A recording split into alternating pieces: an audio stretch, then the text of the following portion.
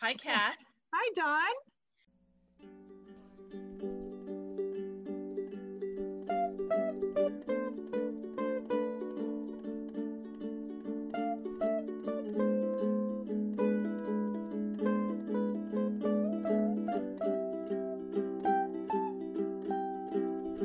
Open up my window.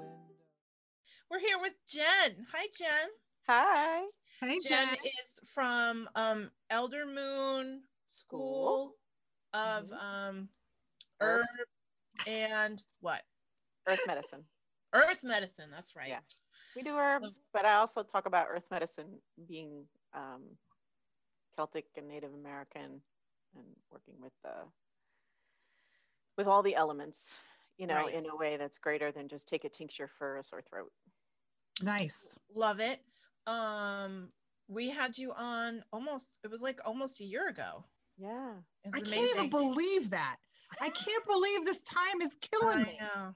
And This is crazy. we have a lot of new listeners, which we're so thrilled about. So I'd like you to talk a little bit about Elder Moon and who you are to the earth and why we love you. And then I'm going to tell you the real reason why I have you on today. So I was thinking about that this morning, and I said that to my husband. I wonder what we're going to talk about. Oh, I got an agenda. Okay. So tell us about you, Jen. I am an herbalist of 30 years now and a critical care nurse of 13 years. I am frontline in the hospital right now with COVID as well, floating to the ICU when needed, but working in the OR. I have an herbal school called Elder Moon, School of Herbs and Earth Medicine, where we work with the plants on purely the physical level, from getting tinctures and learning how to make tinctures, teas, and medicine products and things like that, to working more spiritually with the plants, doing plant diets, working with them one-on-one over, a longer period of time so you can learn directly from the plants. So that's something that really feeds my soul is COVID come, COVID go. The self-healing capacity of the human is probably one of our greatest tools here. And it is always on the table for us to embrace that. And certainly has been amplified with COVID, that we can sequester a bit and we can see it as solitude instead of isolation, and that we can work on ourselves in the process and kind of cull through our bag of rocks and become better humans. So that's most of it. I like to integrate herbs and modern medicine together, and I'm actually pretty good at that now. There's places where that works really well and there's places where it doesn't. So I have a pretty good take on that. It's not highly studied. It's a little bit studied. And because there's no money in studying the plants that way so much because of the capitalist system that we're in, where they want to make profit all the time. So, but nonetheless, there's a lot that you can do. So I work with people on how to, prepare for things. Maybe they need to go into modern medicine. They actually go together really well. But if you're not trained in both, then it feels uncomfortable. So I kind of been trekking through those waters and just bettering my skills in both worlds and bringing them together more, because they belong together. In other countries, they're together.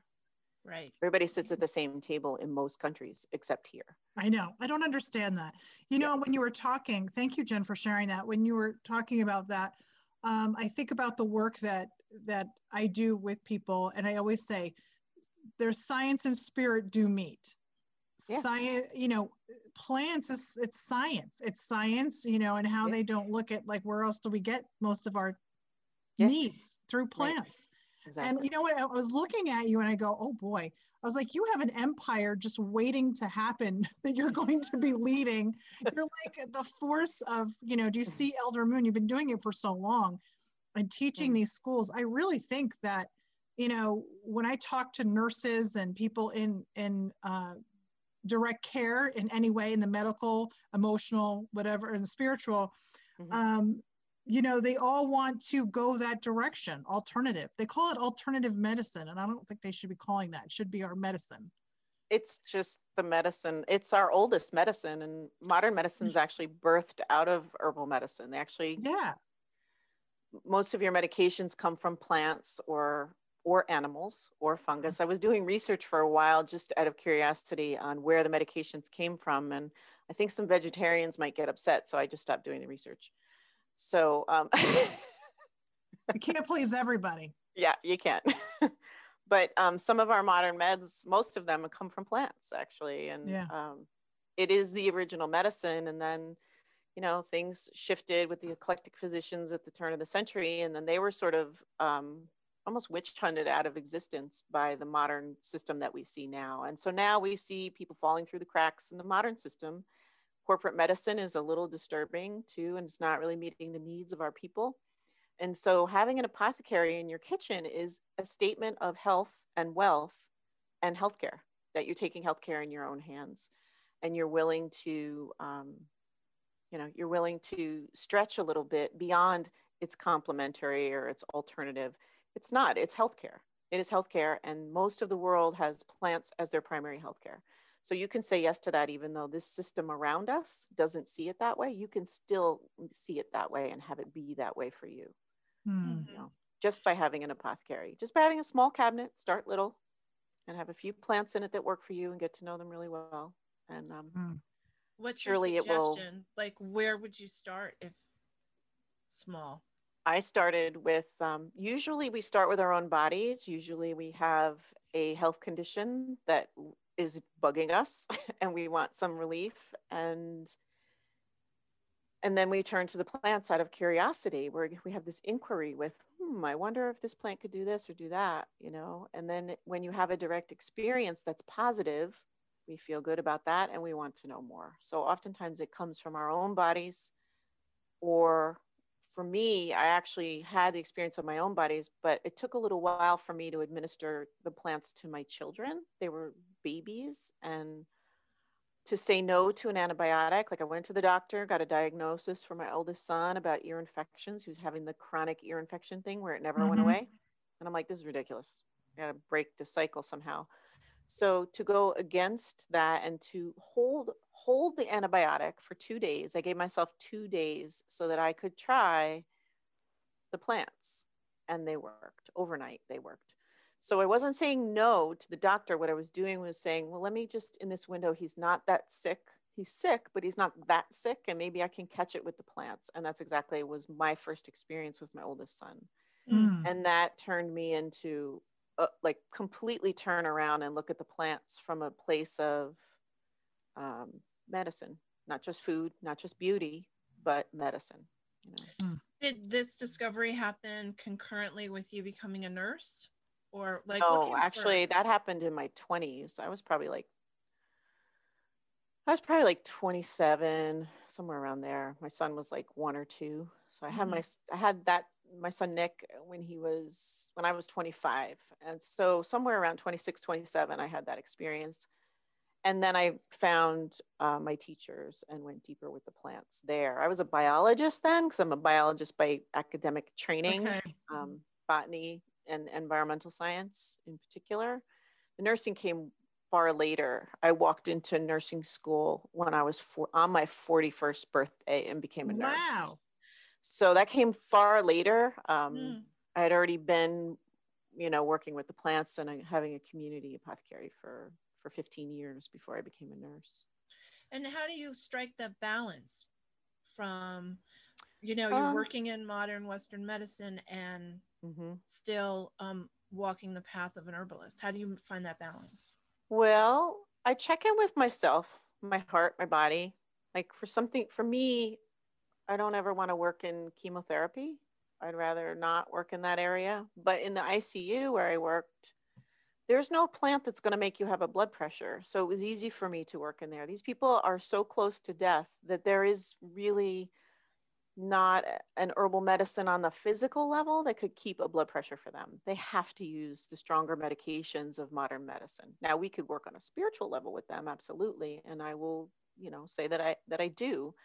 And then it comes down to having very good boundaries and asking permission and understanding that you're not going to stand on the corner and be the town crier and try and win everybody over to herbal medicine. As a matter of fact, I was very quiet about my herbal medicine training in the hospital. And I had one patient of mine when I was for a couple years in, I had one patient of mine come in whose wife knew me, and she went yelling down the hall to her husband, "It's Jen, the herbalist, the herbalist." And I was like, we're in the hospital, right? And it's like 9 o'clock at night or 8 o'clock at night, and she's yelling this down the hall, and no one had known that about me. So few people heard it, and I was like, uh-oh, my slip is showing now.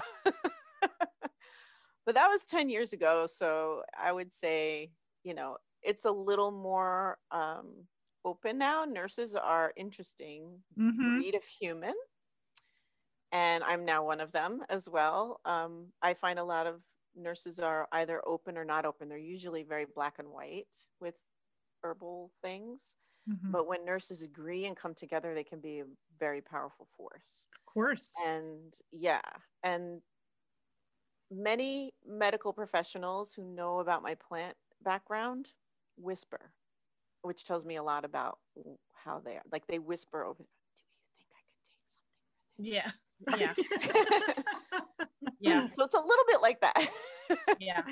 It's a shame. It has to be that way, I had a physical in January with a new doctor, and I like her very much. She's my age, is a marathon runner. I just liked her. And as I said, last year I started menopause, and I was really suffering bad. Black cohosh definitely helped, but I found that after like 4 months, I needed more.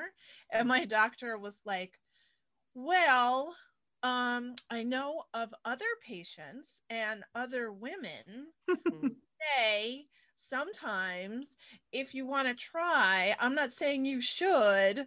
Nice. That's great. She said, and she recommended evening primrose. And now I have a combination of vitamin D, evening primrose, and black cohosh. And I'm like walking like a normal human being these days without hot flashes and night sweats. And so you see that it's on their side too. I mean, they have to be very careful as physicians. Nurses actually, I think, have more freedom to recommend things than physicians do. I think physicians have a lot more regulations on them on what they can recommend. Yeah. And, the kind of place that they're in.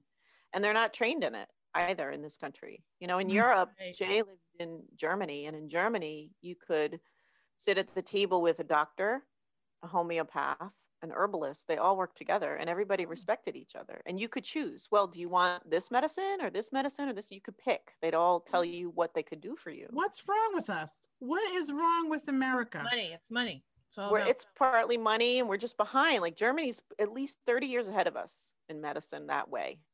They have all research on the plants. They lead the world in the research on the plants. Jeez, that's crazy. And they're very integrated that way. And then we have ancient medicines that are integrated. The Asian systems are very integrated. Yes. They have food, body work, modern medicine, and the ancient plant medicines all together. Ayurvedic has this too. Very integrated, beautiful system. And a lot of people, so the acupuncturists represent a powerful ancient system that is not negative to modern medicine. You use it when it works, let's use what works and stay the least invasive. That's probably our best goal. I think that the philosophy I feel that we have in, as a patient, I'm not a doctor, I don't have, I'm looking at a patient point of view because I don't have any, the frustrating part is that there's always a competition. Yes. And that comes from I think that comes from more of a heroic kind of training. Do what I say. I'm the authority. It's very linear. And the Ayurvedic system, the Asian systems, even our native culture systems, the intact cultures today, they're still administering plants and going to traditional healers. It's more circular. It's more you're walking with the healer and they're working with you. You're an active participant in your process. It's not you're sitting there and being told what to do and then you didn't do it right and it's all your fault. Yes. So I want to tell you an experience I had. Can I share an experience? This is so relevant. I wasn't expecting to talk about this, but I think it's relevant because we're talking about medical. Now I'm talking in the patient's view. So I've had thyroid issues. As you can see, I have a goiter here and I have some lymph nodes going on and I'm going in for surgery next week. And we're finally, the decision between the doctors and everything is that we're removing the thyroid. It's like, it's literally like, I feel like I have weights in my throat. I have hoarse, I have all the whole symptoms, right? I am so excited about this because this is in spiritual, this is my trauma. This is my trauma pool. So to get this removed is more symbolic as well as physical. And there's so many other things. I cannot find, I had a great endocrinologist, but she's on her way out. She's older and she's on her way out. So I had a really hard time finding a really good endocrinologist for my thyroid. And it's very difficult to bond with doctors because I'm overweight, right? According to them, I'm morbidly obese no matter what size I am. I could be 2 pounds overweight, you're morbidly obese. So I have the trauma of the weight in the past. I have had doctors just tell me, you should just not eat salad dressing and you'll lose weight. I've had, meanwhile, not asking me about how many miles I'm walking, what my diet is, what my history is. They don't do that. But when you get a good doctor who's willing to listen to you with mind, body, and spirit, it's rare. Yeah. And when I tell them, I know my body better than all your charts, all your things. If I tell you something, please trust me. And I always go back to telling the story about how I knew something was wrong with me. Donna even knew something was wrong with me. Right. And I go to my doctor, and female doctor told her my symptoms of, I felt lethargic, I felt tired, there's something wrong, I was nauseous. And she told me it was my period. And I have a very healthy cycle. I've had no issues with that, thank God. I don't have issues with that. And I said, I don't think that's what it is. And she goes, but just in case, because you have high blood pressure, I'll, go and get your heart checked. My heart's fine. The lady, the radiologist or whoever's taken the tech said, you need to go back to the doctor. Something's wrong. And I felt something was wrong. I go back into the clinic and I called over screaming, somebody needs to help me. This other doctor out of nowhere comes over and he says, oh my God, something's happening. And I had a stroke. Oh. And so, yeah, the whole right side was all done. It was the scariest, saddest moment of my life medically. I thought I was this was it. And I have a loopy mind as it is. Can you imagine? After a stroke, yeah, most of you have witnessed, I have loopy brain. And I did all the recovery and rehabilitation myself. I did research myself. I mean, of course, changed my eating. I eat pretty well. I'm on point with what I have to do, but I get so angry that I'm not being heard as a patient because they don't investigate my history enough of what I went through, or they're just not listening to maybe the things that I do that makes me feel better. And so I don't go to the doctor often, other than I finally found a GP who listens to me, who doesn't make me feel bad, who says, did you meditate this week? That's why your blood pressure's up. She doesn't say, she just will not put me on a higher blood pressure med. She's like, you need to do your meditation. You need to do this. And it works. And my blood pressure is finally under control. Great.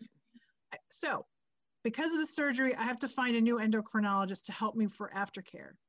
Mm-hmm. This guy is, everybody's like, oh, he's great. He's great. He's great. Am I talking too much? Is it all right, Don? Am I boring anybody? I just wanted to, okay. So it's great. It's great. It's great. It's great. He comes in.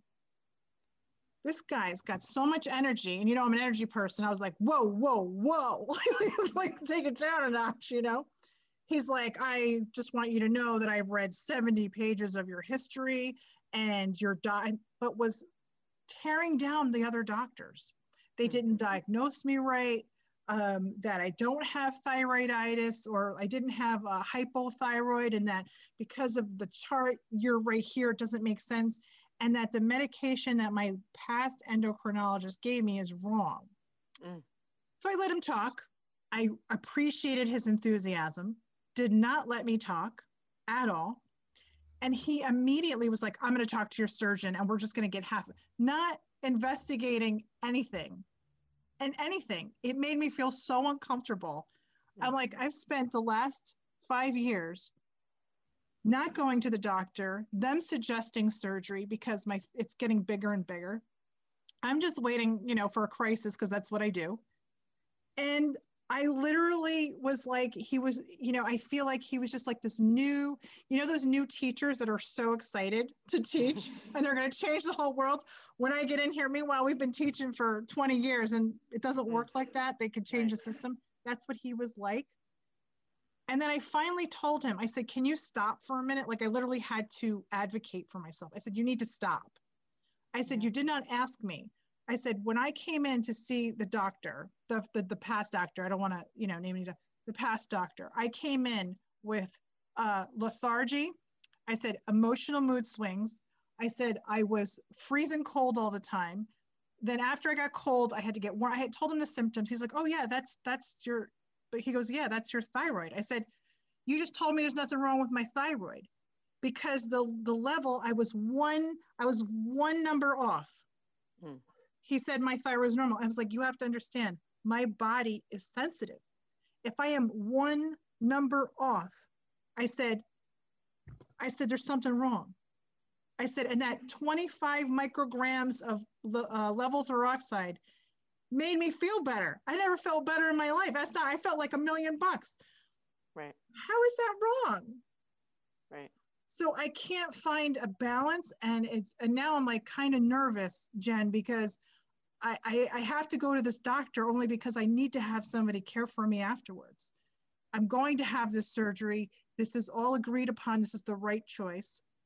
And I was like that, like this doctor, I'm depending on one person's,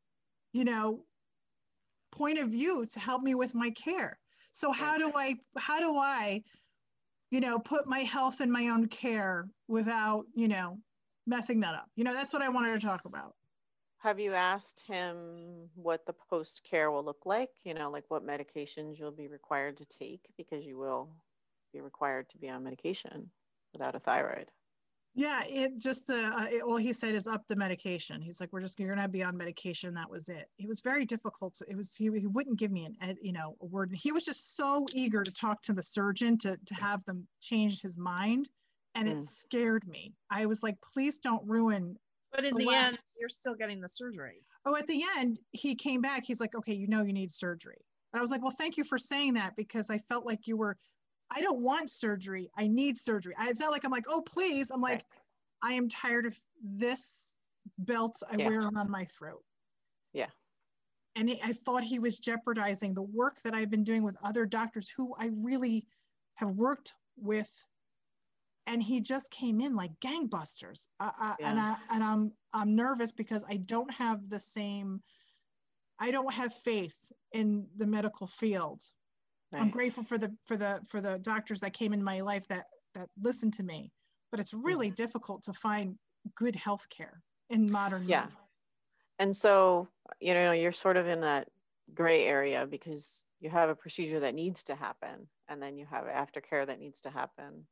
And yet you don't have a lot of time now to develop a relationship with a new doctor, because it is a relationship with the doctor. I mean, any time we're working with a physician, it's about the relationship, and then that can change too. We even have a good doctor, and we had some medical blunders happen with our care. Yeah. So it wasn't great. Yeah. The one thing this doctor did say, he said, I really appreciate you advocating for yourself.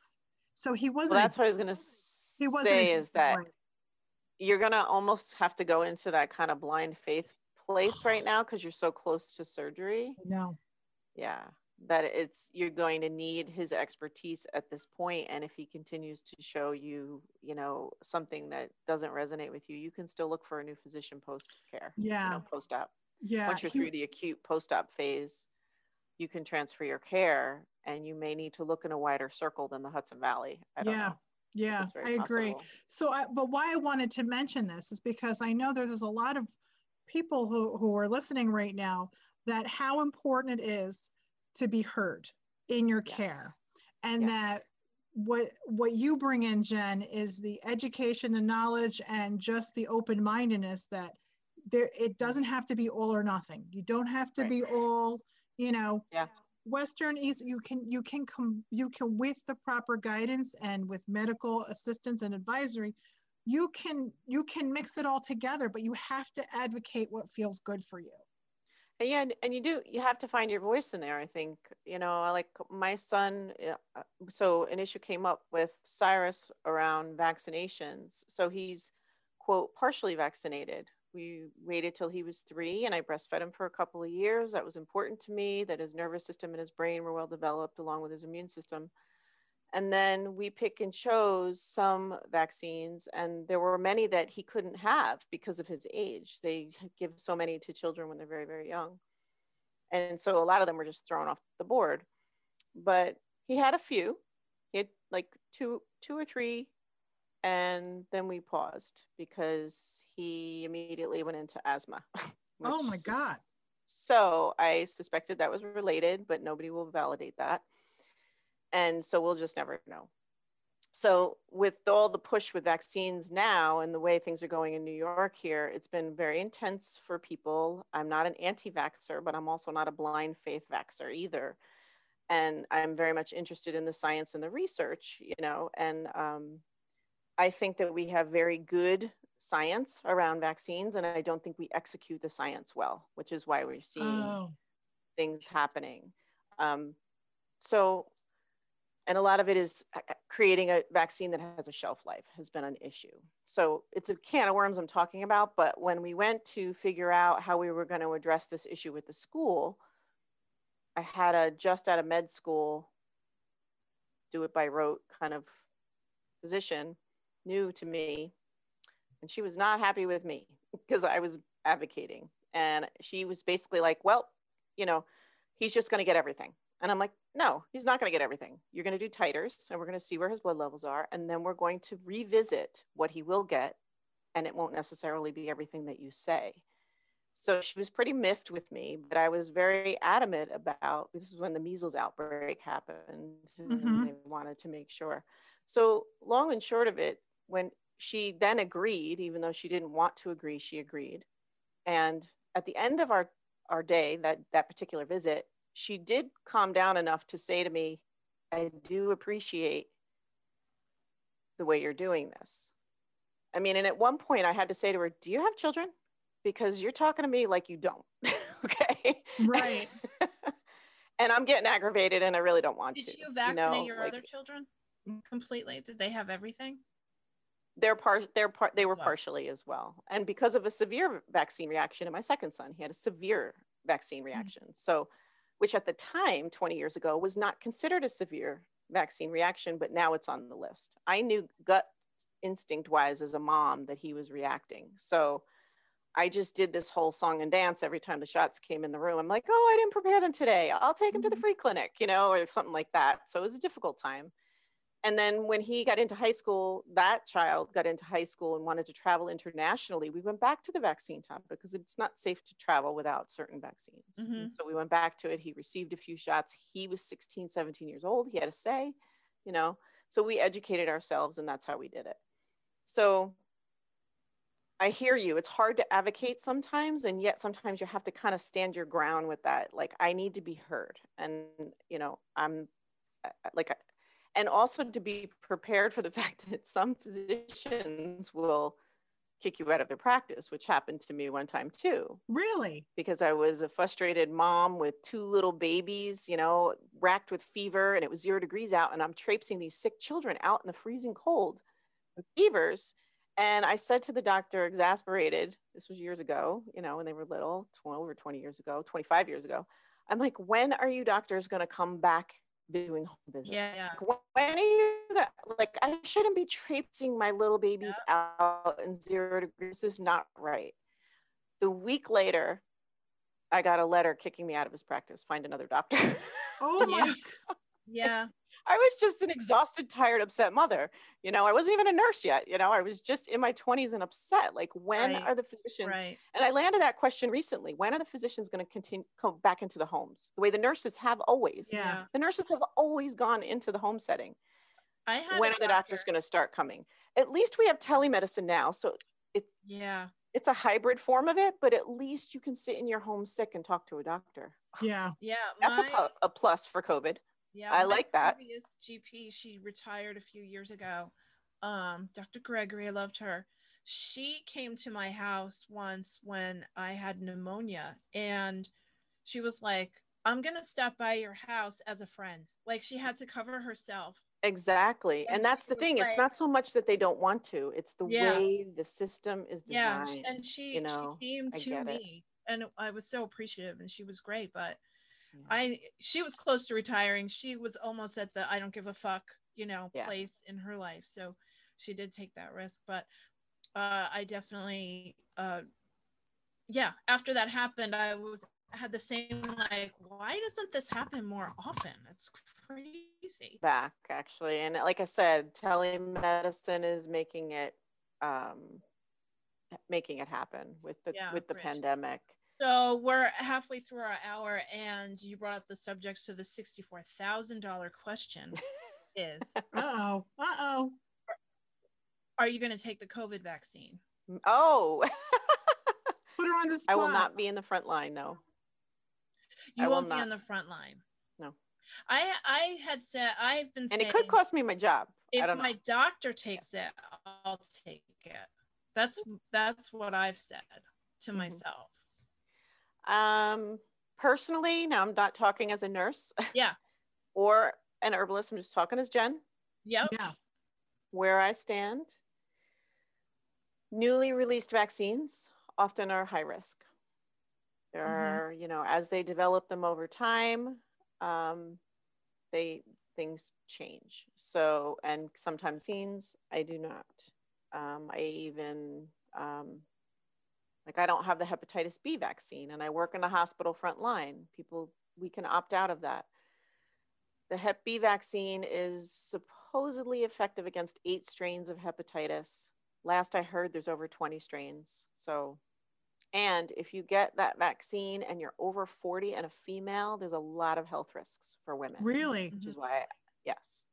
So you gotta dig, because it's in there, but it's like, I love the way Japan is rolling out their vaccine programs, one at a time, big space between, don't get them when you're sick. Right. There's a lot of ways to roll out a vaccine program. And I'm not talking about just COVID, I'm just talking about in general, because a little bit of the poison can entrain the immune system. I do believe that. That is true. Our immune system can do that. I just think that the science, one, it's there, and two, we're not executing it so well. So, because there's money factors and other things. So I'm not first in line for any vaccine on a personal level for me. If it's going to cost me my nursing job, there's a lot of nurses that are not going to line up initially for that. And if they mandate it, yeah. And if they mandate, listen, I've been in there front line taking care of sick COVID patients, and I have not gotten COVID. Not good. Okay. Yes. So what we're doing with this mid-range virus works. Masks, wash your hands, distance. When I'm done in taking care of COVID patients, I'm showering, I'm spraying my throat. These are all things that I do personally. Spraying my throat, scraping my tongue, cleaning my sinuses, going in the sauna. There's all kinds of things that I'm doing that help intercept a mid-range virus. If this was Ebola, we'd be having a different conversation, because half the medical workers with Ebola die. Right. Different story. Okay. I think that's an important, I just want to pause there as somebody who is not in the healthcare field. I think it's important to talk about the difference that, like you just said, we're talking about COVID. We're not talking about Ebola, because I find that there are people in my life who do live more closer to the earth, who are denying all importance that I feel that COVID should be, the attention. My friend is saying she doesn't wear a mask and she is taking extra vitamin C. That's what she's doing. And she feels that that's all she needs to do, and then didn't understand why I didn't want to meet her in a restaurant. Right. And so I feel like it's not black and white with all things, just like what you're saying with vaccines. There are like I chose when I went to South America to not take the typhoid vaccine. Or no, I did take typhoid. There was another one where one of the side effects, you have to I had to take the pill right before I went on the plane, and one of the side effects is either temporary blindness or bouts like of insanity, kind of like you Jesus. might. And I was traveling by myself, and I was like, what the hell? I'm gonna risk that disease more than the side effect of having hallucination ideas, or I can't remember what it was, but that was one of my doctors was like, you might not want that one. But but I feel like there are so many people out there who feel like COVID's not a threat. Yeah. Because of the survival rates, and that all vaccines are bad. This is my issue, is that sometimes I see people do all or nothing.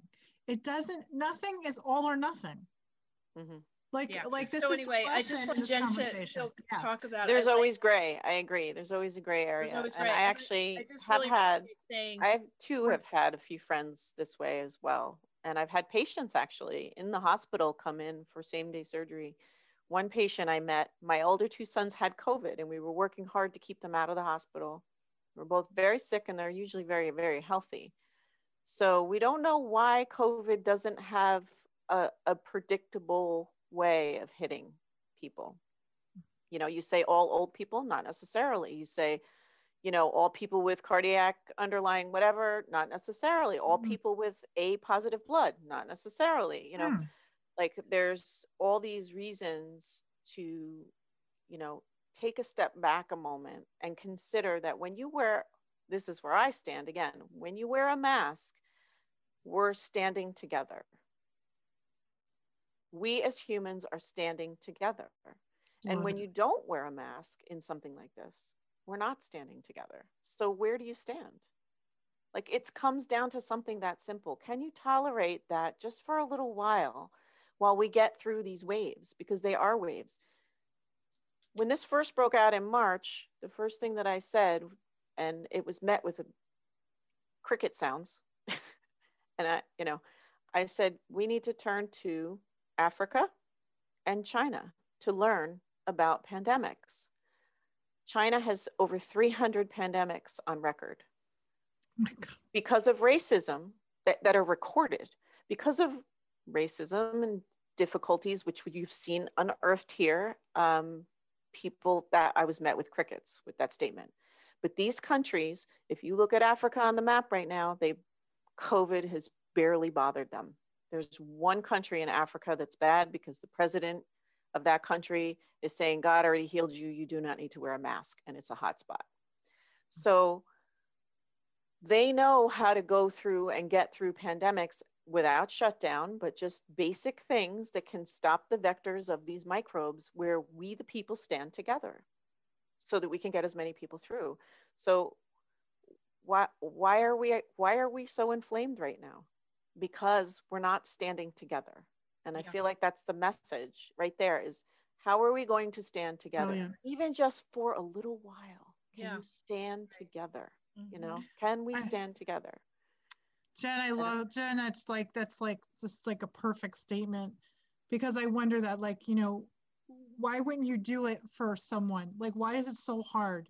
It's just a mask. Like, really, like, I don't know, like, and then, you know, I do understand, but I don't understand why, as a teen, I feel like if you look at the United States, we're like teenagers. We're in a teenager phase because we're a young country. Yeah.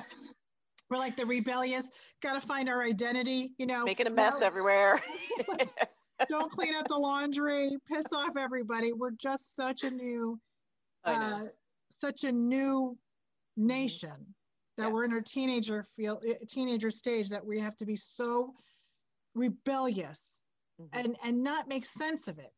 Yeah. If you're somebody who really doesn't want to wear a mask and you're like, no, I'm not doing it, stay home. Then please, then that's fine. You call for your groceries, drive through, pick them up, stay home. That's it. Stay home. And that's your statement of together. That's a statement of together. That is a statement of together. Yeah. But you don't have to cough in somebody's face. You don't have to yell and scream. It's like, you know, a lot of people are not housebroken, as my dad would say. They're not housebroken. I'm like, you know, I don't understand. It makes me very sad. Yeah. And so when my sons were sick, I that morning I had a patient come to me who did this same thing. He didn't believe in masks, he didn't believe in COVID. It's all conspiracy. It doesn't work. And I said to him, listen, something's going on because you just got a nurse that works in the hospital taking care of COVID patients. And he went, and both of my sons have it right now. So something is among us. Well, I don't know anybody with it. Okay, well, how many people do you know? Because you know, of the 5 people on your farm, it's not the most scientific of studies that you're conducting right now. Okay, right. I'm not trying to be impossible. I'm just saying, could you please put your mask on because you can't have the care that you need today without it. Crazy. So, yeah, I know. And how do we stay respectful? How do we stay respectful too? Because people are really being very disrespectful. People who are saying wear masks, people are saying don't wear masks, and then everybody's bickering and fighting about that too. Can we rise up to a place of being respectful? And can we rise up to a place of we're in this together? We're a nation that doesn't want to put their seatbelt on. It's like crazy. Yeah. But that is the case. And I feel like at the same time, there is a dichotomy. There are going to be people who are going to be listening to this, Jen, and they're going to say, okay, I believe you with, okay, the masks, but why not the vaccine? So I feel like it does come from a place of respectfulness, of like, I'm not being eloquent enough. I have too many thoughts in my head right now. Well, I mean, again, it's going to be, we have time to navigate that. They don't have a vaccine yet. What they are creating right now needs to be at negative 70 degrees, which is a very difficult logistic to be able to vaccinate that many people and keep it that cold. Right. And that's got to do with preservation issues, which has always been an issue with vaccines. So we have time. We don't have to make decisions right now. Nothing's here. Nothing's mandated. Nothing is proving to be really great, even though the news is reporting this or that. It's still all hearsay. Yeah. Really? We can just say jury's out, and we don't have to be disrespectful of one another, because I don't know where I'll be in 6 months. We don't know how COVID's going to change. Remember, this is a coronavirus. Our own bodies don't keep immunity because they change so quickly. So what do you mean by that? What do you mean by that? People who got this coronavirus can actually get it again. Usually around 3 months, your immunity wanes. Plus, corona's changed enough that you could get it again. So reinfection is happening. Who's to say that's not going to happen with the vaccine? Right. What are they making you immune against? Is it going to be the same virus that you're going to come in contact with 6 months after you're immune? You know?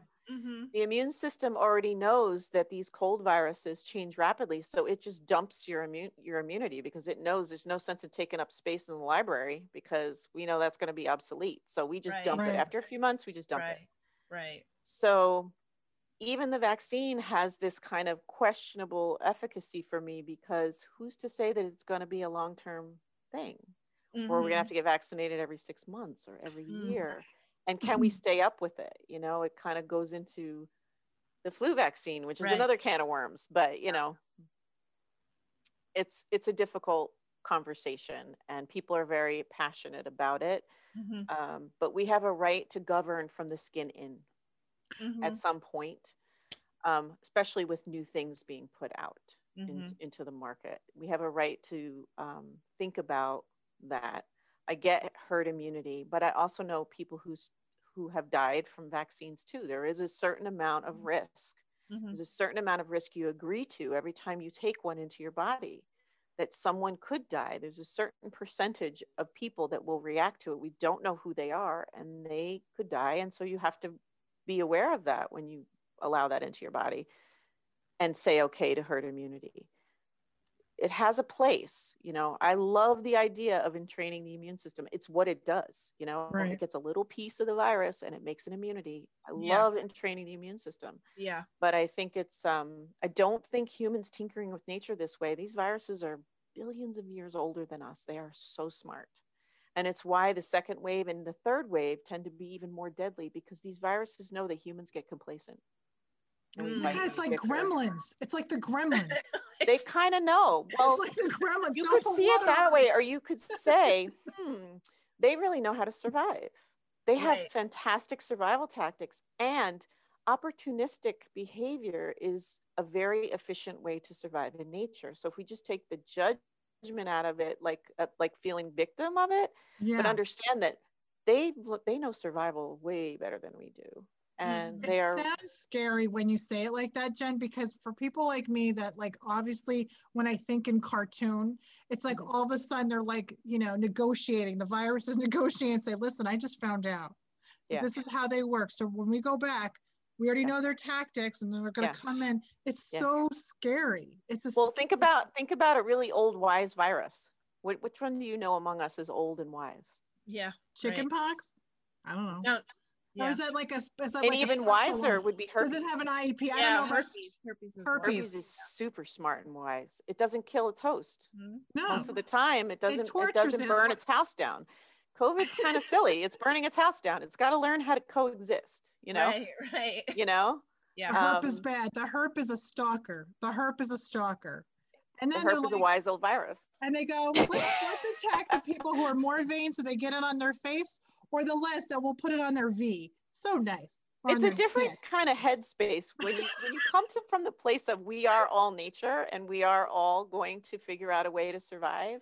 When we come from that place that we are all made up of the same thing, and they are much older. I wish we had time for. There's a Elizabeth Sahtouris is a doctor. She's an evolutionary biologist. I'll give you like a short snippet. Yeah. And I follow her because I love her. She's in her probably 80s now. She's Elizabeth Bet I'm gonna look her up Sahtouris. right now. Yeah, Sahtouris.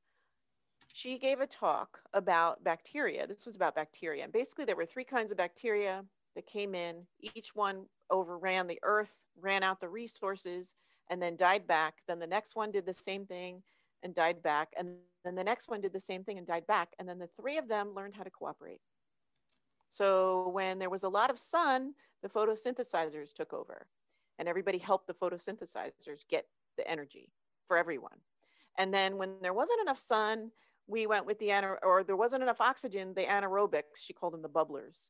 Everybody helped the bubblers because they could make the energy for everyone. And then when there wasn't enough of that place, because we ran out of that, then they would go to the other one. And so the 3 had to learn how to cooperate in order to exist on this planet. And this is a true story about our original bacteria. These bacteria actually live in our gut. We can, and you hear about the gut mind and the wisdom of the gut and our gut instinct, because we have ancient bacteria that live in our gut and they can feed our wisdom and our understanding of this place and how to survive. And so if we look at something like a virus that's very, very old and is also a little bit different than bacteria, absolutely, but not more dangerous. Bacteria can actually kill you faster than a virus when they get in the right place. They can kill you in a couple of hours, actually. Is that like a gangrene situation? It's worse. It's like a MRSA? Your intestines leaking into your peritoneal cavity. You could be gone in a couple of hours. Okay. Oh. So the bacteria, given the right resources, can bloom unbelievably, okay, and can be very deadly to humans too. So it's all about time, place, and resources, but they also learn how to work together. So that's the big message from this Dr. Sahtouris is about we got quite a while and it's going to get worse before we figure this out. We have to cooperate. Humans have a lot more to learn around cooperating for resources. We're still fighting over resources. We're fighting over land. We're fighting over fuel. Yeah. We're fighting over food. I mean, we're fighting over everything. We're not really coming together as a collective. So we have a while, you know. We have to learn from the bacteria. We got to learn from the germs. We got to learn from the germs because one of those bacteria actually teaches about piston engines, and our whole nanotechnology still cannot unravel the advanced design of the piston developing bacteria. We still can't understand it. We're not advanced enough to understand these bacteria. Like, it's really fascinating. That's fascinating. That is. How do you spell her last name? I never thought like this. Really? My face is like. How do you spell her last name? Sahtouris, Sattouris. Okay. Elizabeth. Dr. Elizabeth Satora. She's on YouTube too. She gives lots of talks on there. I watch her all the time because I think she's fascinating. funny. She's brilliant. She consults with governments on how to have sustainable systems. It's like fascinating. She's trying to change paradigm by following nature and what nature's teaching us. Well, that's the bottom line. That's our next podcast. That's our next bottom line. Yeah. Follow nature. We are nature. We are. We have to have you back on the podcast too. Last time we talked about cannabis, and we can do a whole podcast about that science, which I'd like to visit. Yeah, absolutely. Especially on the cusp of, normalization and legalization. So there's that. And then I want to come back and have you talk about exactly that concept of bacterial knowledge, and that's really fascinating to me, and I'm about to read a book about it. So she is going to read a book, and then she's going to want to talk to, I don't understand. And then I talked to Kathy about it, and she's like, I totally see, when we translated it in like a film in my head, I got it. I was like, that's crazy.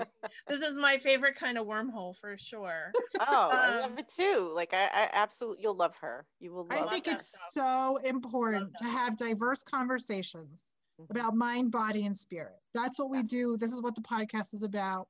You bring such a wise perspective for us, makes us think, makes us, and that balance is so important. It doesn't have to be all or nothing, and I always say what I learned, like from the last week, even more so, and then having this conversation is everybody has the right to advocate for their bodies and their mind and their spirit, and not one person has the answer for everybody. And, you have to take the lead. You got to take the lead and educate yourself and read. I don't do it. I just ask Donna, listen, I have an idea. Or I consult people I trust. Like I would call you and say, Jen, I just talked to you about something and I needed that feedback because I probably would have called you anyway. So along those lines, Kat, so Jen, before we go, tell us about Elder Moon. Yeah. What you're doing, how people can get to you. I know that some of our sister circles signed up for some of your classes because we've heard from them. So tell us about Elder Moon. So, live classes are on hold with COVID. There are some herbalists that are doing live classes and honoring social distancing. I'm not doing that at this time. I'm not sure how 2021 is going to look, but it may still be mostly online. I have an online herbal training program that's for someone who knows nothing. We start from ground zero, but it's also a nice refresher if you've got a little background and it's gone to sleep, you want to wake it back up. Same course, it's great. It's Birthing an Herbalist in 13 Moons. And it's a 13 big chunky lessons, and you've got a couple years to go through it. And I actually let you have as much time as you need. I don't kick anybody out of it. If you want to stay in, you stay in. My herbal councils are a monthly, that's like a small chewy nugget. It's kind of nice. It's a subscription based, like 1 to 2 hours a month, some herbal infused topic that we go deeper with. And we've actually been talking about cannabis in there. So I'm starting to prime my voice around this plant a little bit for very slow New York to like get going with this plant, because there's a lot of people that are demanding it. People are demanding this plant be free and among us where it belongs. Yeah. So then you can pick and choose, what you want to work with. You don't have to work with cannabis, but we should be able to grow it in our garden next to our broccoli, and it shouldn't be a big deal. But it's become this big taboo thing. So we need to disarm that whole thing and make it just a regular medicine plant among us that we love, and then you decide if it's for you or not. It's definitely not for me, Jen. I will start licking everybody's face. I'm embarrassing. Well, and we'll talk about that, because you don't have to get stoned. There's ways to take the plant in that you don't get altered that way. Okay. And absolutely, that's a consideration for people, like it's a big consideration. So it's a huge topic, but it's a fun, beautiful topic. So that's the monthly herbal councils. They've been going on for 3 years. So when you get a subscription in there, you have all the back lectures for 3 years. It's like a big library in there. And it's just really fun. And then I have the apothecary, and that has been fun. I make tinctures from our land. I love to support people by making the medicine for them. But I always see that if somebody wants to learn, they can learn, and I'll show them how, and I show them how to do it really well. And then if you're, life's too busy or whatever, you can get from me. You can delegate. Mm-hmm. You're the medicine keeper in your home, but you can delegate to me if you want to. And then the other thing that I've been doing for the last year and a half is the plant diets, where we work microdosing with one plant for a month online, and then they become self-study courses afterwards. And that teaches you how to sit with one plant to work with physically with the plant, but also mental, emotionally, and spiritually, how the plants show up for us on all the levels. Love it. And that's intense work. That can be really intense, because sometimes we want to just say that, peppermint calms our stomach, but peppermint is a lot more than that, Yeah. So, yeah. That's right. I really enjoyed watching your growing season on Instagram. Love that. It was great. Love so people can follow you, your website, your Instagrams at where? Be specific. It's Jen Costa. Wait, I can tell you. Jen Costa _ I think it's Elder Herbs, my Instagram handle. I can't remember it. I love your Instagram. It's just like whatever's going on here. I mean, I like it in there because it's so visual. I like the visuals. I feel very connected to your projects. Yeah. Mm-hmm. It's Jen Costa _ Elder Moon Herbs. Yeah. Highly recommend. I just put a post today because I'm actually deconstructing a garden, which is the first time I have ever done that in my whole life. What do you mean? I'm taking the garden away. Oh, really? Instead of just like letting it moving all this, we moved all the plants and we moved all the soil. Like the whole property has its energies kind of changing, and the way things are moving are changing. So new gardens have been made, and then the old garden's getting dismantled. So I've never done that before, which is kind of an interesting, and it's certainly a perfect year for that. Yes. The change year. Yeah, exactly. It is the change. It is the tower year. It's fantastic. We're going to rebuild. You know what? I always just, on a side note, it's like, I had conversations with some other alchemists that we really kind of all predicted that it would be 2012. This all happened. So we're kind of, because we're going by the Mayan calendar, and it's like 2020 was it. Who would have thought? Right. Hindsight's 2020. Hit pretty quick too with it. All the institutions for sure. This is fantastic. It really hit quick. We're like, whoa. It's fantastic because we're rebuilding everything. Kathy frozen with a lovely smile. I froze with a smile. Kathy. Yes. You froze. Yeah. Oh, there you are. There you are. Okay. So fun. All right. So we're freezing up because let's conclude it, Don, because I don't know about the internet. Go ahead. Yeah. So anyway, Jen. All well, thanks for the conversation. And I can't wait. I like being blindsided. That was good. That's what we do. That's what we do. Oh, that's good. I really appreciate the conversation a lot. Yeah, and I really appreciate the voice of balance, which I think is not being heard. I feel like it's one extreme or the other. And I feel like you were a perfect antidote for me personally. Mm-hmm. So I thank you for that. I'm very grateful. It's Thanksgiving. Yes. And so, so thank you for that. Thank you, Jen. Always great seeing you. Thank you. Yeah. You too. All right. So that's it. High fives all around. Thank you. Blessings. Can't wait. Yes. Have a beautiful day tomorrow. All right. We'll talk soon.